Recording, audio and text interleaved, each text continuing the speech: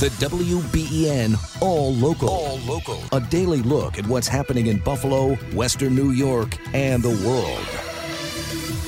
I'm Susan Rose. I'm Brian Mazurowski. The Bills' attempt at a comeback falls short. Touchdown, Buffalo!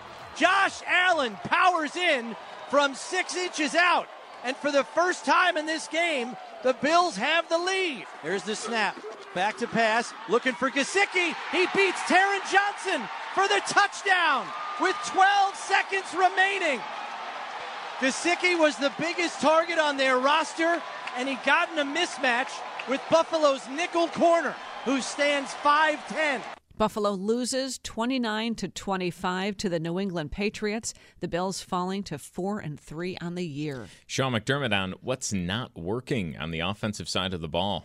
I think it starts, Joe, with staying on schedule, winning first down so you can stay on schedule, so you can move the chains. You know, you look at their offense, they did that today. They won first down, they stayed on schedule, they stayed out of third and long for the most part during the day, and then you can, when you do that, you're playing two-dimensionally on offense. That's when it gets to be hard to call a game against two-dimensional offense, when you're on schedule, winning first downs, or skipping third downs, or even putting us into a third down and short to medium at most. Too many off-schedule situations. Josh Allen after the game. Well, I wish I knew the exact answer because we'd have it fixed by now. So I'm going to watch this film and find a way to get there, whatever it is. You know, our season's not over. It's a long season. You know, it feels pretty bleak right now, but, you know, we're going to figure it out. Well, it's a short turnaround for the Bills. Not too much time to figure it out before their next game Thursday night when the Bills host the Tampa Bay Buccaneers Thursday at the stadium in Orchard Park. Josh Allen said, feels pretty bleak right now, but we're going to figure it out. That's our web poll question at WBEN.com. Are you on board with Josh Allen's assessment, yes or no? Right now, 38% have said yes, 62% no. You'll find the poll on the right side of our page at WBEN.com. Well, we're learning more about Friday's crash on the 290 that involved a school bus. A pickup truck trying to merge into traffic ended up swerving, causing the bus to roll over into a ditch. 5 children and the driver buckled into their seats. A bus aide went out a window, was found underneath the bus. About a dozen Good Samaritans pulled over to help lift the bus and get the aide out from underneath. All 5 children released from Oshai Children's Hospital over the weekend. The bus aide remains hospitalized with serious injuries at ECMC. That scary crash scene bringing up the question if seatbelts should be worn on buses. WBEN's Brayton Wilson is here with more. While school buses across New York State are required to be equipped with seatbelts, there's no requirement, expectation, or mandate for students to be wearing seatbelts on your regular school bus. But how many students tend to wear seatbelts going to and from school on a regular basis? Despite being encouraged to wear seatbelts on the bus, some school administrators admit those numbers are quite low. Not 100% certain on that, but I would think that it's probably not as common on a 65-passenger bus for students to be seatbelted. That's Dr. Brian Graham, superintendent of Grand Island Central School District. He says it remains a local district's decision at this time, with the Director of Transportation and Administration working with the school board to determine on whether or not students wearing a seatbelt on the bus is something that is required. With school bus drivers already having enough on their plate on a daily basis, perhaps a solution to ensure more students are wearing seatbelts may be to have more bus aides on hand to assist. However, that may not be as easy as it seems in theory. There's a lot of factors, of course, that go into adding personnel to any entity, whether it's classrooms or buses. So it certainly is a local decision for people to contemplate. If you have a bus fleet of 55 buses, obviously a tremendous impact for the taxpayers to add 55 bus attendants. So is there a possibility that one day New York State lawmakers could sign a bill into law that requires students to wear seatbelts on all buses across the state? Niagara Falls City Schools Superintendent Mark Laurie feels that can absolutely be the next generation of what's going to happen with school buses. We've seen, unfortunately, too many crashes, too many tragedies happening, and just like with automobiles, I think it's certainly wise to take every precaution that's easy, unobtrusive, and keeps kids and people safe. So that seems like the next natural progression, and when you're dealing with kids, I think there's no cost or safety measure that is too much for you to take. Brayton Wilson, WBEN.com News. All right, Brayton, thank you. And, of course, we'll bring you all the latest information on that crash as we learn it here. 5:07 now on WBEN. After Congressman Jim Jordan failed to rally his fellow GOP members to elect him as Speaker of the House, we're told 9 Republicans now vying for the gavel. Congresswoman Claudia Tenney was a guest yesterday on Hardline with Joe Beamer. I don't think Kevin McCarthy deserved to be removed in the way he was, but he decided not to run again, and he couldn't get the votes. Steve Scalise couldn't get the votes, and now Jim Jordan. So we have to find a consensus candidate, and I think that we need to focus on the strength of the other members that we have who are bringing the agenda forward. Well, the 9 Republicans, there will be a closed-door forum tonight, secret ballot vote Tuesday morning before a floor vote to see if they can sort it out. Day 17 of the Israel-Hamas war. Matt Gutman in Tel Aviv on the spark for weekend protests in the city. We saw these protests in which family members of hostages, but also rank-and-file Israelis have come out and said, listen, you've got to deal with the hostages first, then you can go to war, but save these people. They're in there. If you start this massive ground incursion into the Gaza Strip, there's a significant chance that these people won't survive. And the reason for that is because U.S. senior officials tell us that a lot of these hostages are being held in Hamas's tunnels. Well, as Israel carries out strikes to root out Hamas in those tunnels and elsewhere, the ground campaign looms, and the threat of an expanding war has prompted the Pentagon to beef up its posture in the Middle East. Evan Lambert with the latest. On Saturday, Defense Secretary Lloyd Austin announced the USS Dwight D. Eisenhower aircraft carrier, a cruiser and destroyers, would be sent to the Persian Gulf in response to, quote, recent escalations by Iran and its proxy forces in the Middle East. Austin also sent additional air defense systems and put more troops on standby if they're required to quickly respond to the region. Sunday, President Biden spoke with Prime Minister Benjamin Netanyahu about aid, which the two leaders agreed will continue to flow into Gaza. When will we start seeing the impact of the Middle East war here? WBEN's Max Ferry has the latest. With war waging on in Israel, the price of oil has gone up. Well, oil prices have perked up over the last couple of weeks because of primarily the situation in Israel. But they haven't gone up a whole lot. Oil prices at about $89 a barrel. Patrick DeHaan, petroleum analyst at Gas Buddy. However, the price of gas in western New York and nationally continued to decline slightly due to several factors. A lot of the decrease happening across not only Buffalo but all the rest of the nation is due to the fact that the downward pressure on gasoline is so far blunted the impact of the rise in the price of oil. The drop in gasoline demand as we get into cooler weather and the switch over to winter gasoline, which happened several weeks ago, is still delivering some relief. And so for now, at least maybe the next week or so, I think gas prices will continue to trend lower. DeHaan highlights a potential development in Israel that could impact gas and oil prices. But the real situation is if Iran, which has supported Hamas, enters the situation or escalates the situation. That certainly could be much more problematic as Iran is a larger oil producer, and so we'll have to keep an eye on that. But for now, the impacts have been extremely limited. Although gas prices continue to slightly decline, diesel prices have gone up. You can hear the full analysis at WBEN.com. Max Ferry, WBEN.com News. All right, Max, thank you. Your exclusive WBEN 7 weather forecast. Mostly sunny skies today. Temperatures in the low 50s this afternoon. Now, tonight, partly to mostly cloudy. Overnight lows near 40.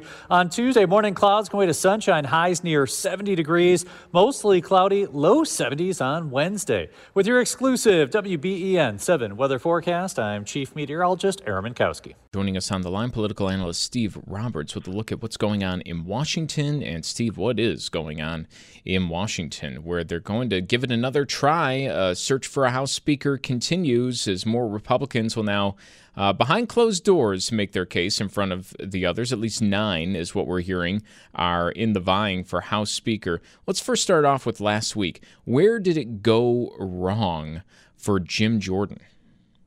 Well, Jim Jordan, let's remind your listeners, our listeners, is that one of the hardest of the hardline Republicans. He was a founder of the Freedom Caucus.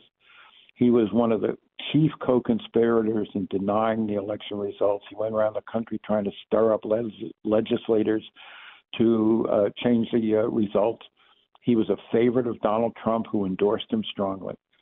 And he was blocked because about 25 Republicans, some of them pragmatic members of the Appropriations Committee, some of them coming from swing districts who were worried about the optics. But then so he was blocked by these 25 because, the same tactics that removed McCarthy were now used against Trump's candidate because there's a margin of only 4 or 5 votes, and therefore you need almost nearly unanimous to win the speakership. But here's the other interesting thing. When they took a secret vote to decide whether Jordan should continue as their speaker designate, their speaker nominee, 112 Republicans voted against him. Think about that. Only 25 had the guts to oppose Donald Trump's favorite publicly. But when they got a chance to oppose him privately, 112 voted against him. That's very revealing because it shows that there's a much bigger split in the Republican Party over Trump and Trumpism than you see in public because people are afraid to defy Trump in any kind of public way, but they're not afraid to vote against him if it's secret. How does this dysfunction, Steve, compare with previous dysfunction in Congress? It's worse for 2 reasons, and it's sort of a confluence, Susan, of accident and history. The accident is that Republican margin in the House is only 5 votes. That means a handful of people can control the outcome. Kevin McCarthy was deposed, and only 8 Republicans out of more than 200 voted against him. So that's an accident of history that the margin is so narrow. But what's not an accident is this much longer term trend where the House of Representatives is so much more polarized. Very few members of, I'd say before the election begins, close to 400 of the 435 members are in safe districts. There are very few swing districts anymore. That's partly because legislatures have changed the lines to protect their own party. It's partly because of something called the big sort by political scientists, where people have moved to areas where the prevailing political mood is more congenial to them, Democrats to urban areas, Republicans to the exurbs. Then you add in the advent of partisan media, which makes it much easier for people to simply absorb political information that reinforces their prejudices and emotions. So there's been many trends that come together, but what makes them even more powerful is because Republican margin is so small. That means a handful of people can block anybody else. You're painting a picture where we're all kind of all in our own little world. That's kind of what I was thinking last week when you heard about the voting process and, why some people might not have voted for whatever. And we were talking, I'm not sure when it was last week, about, people who would be reluctant. Maybe it was with you. It was probably with a whole bunch of different people, Steve. Republicans who were in districts that Joe Biden won would be reluctant to vote for Jim Jordan because then their constituents might look at that vote and say, well, maybe this isn't the person you want. And I'm just sitting here thinking, Steve, who in the history of the voting machine in the United States of America has ever cared or known who their representative voted for Speaker of the House? Yeah. I mean, are you kidding me? No, people can barely tell you who their representative is. And they think that's going to make the difference? Are they in their own little world?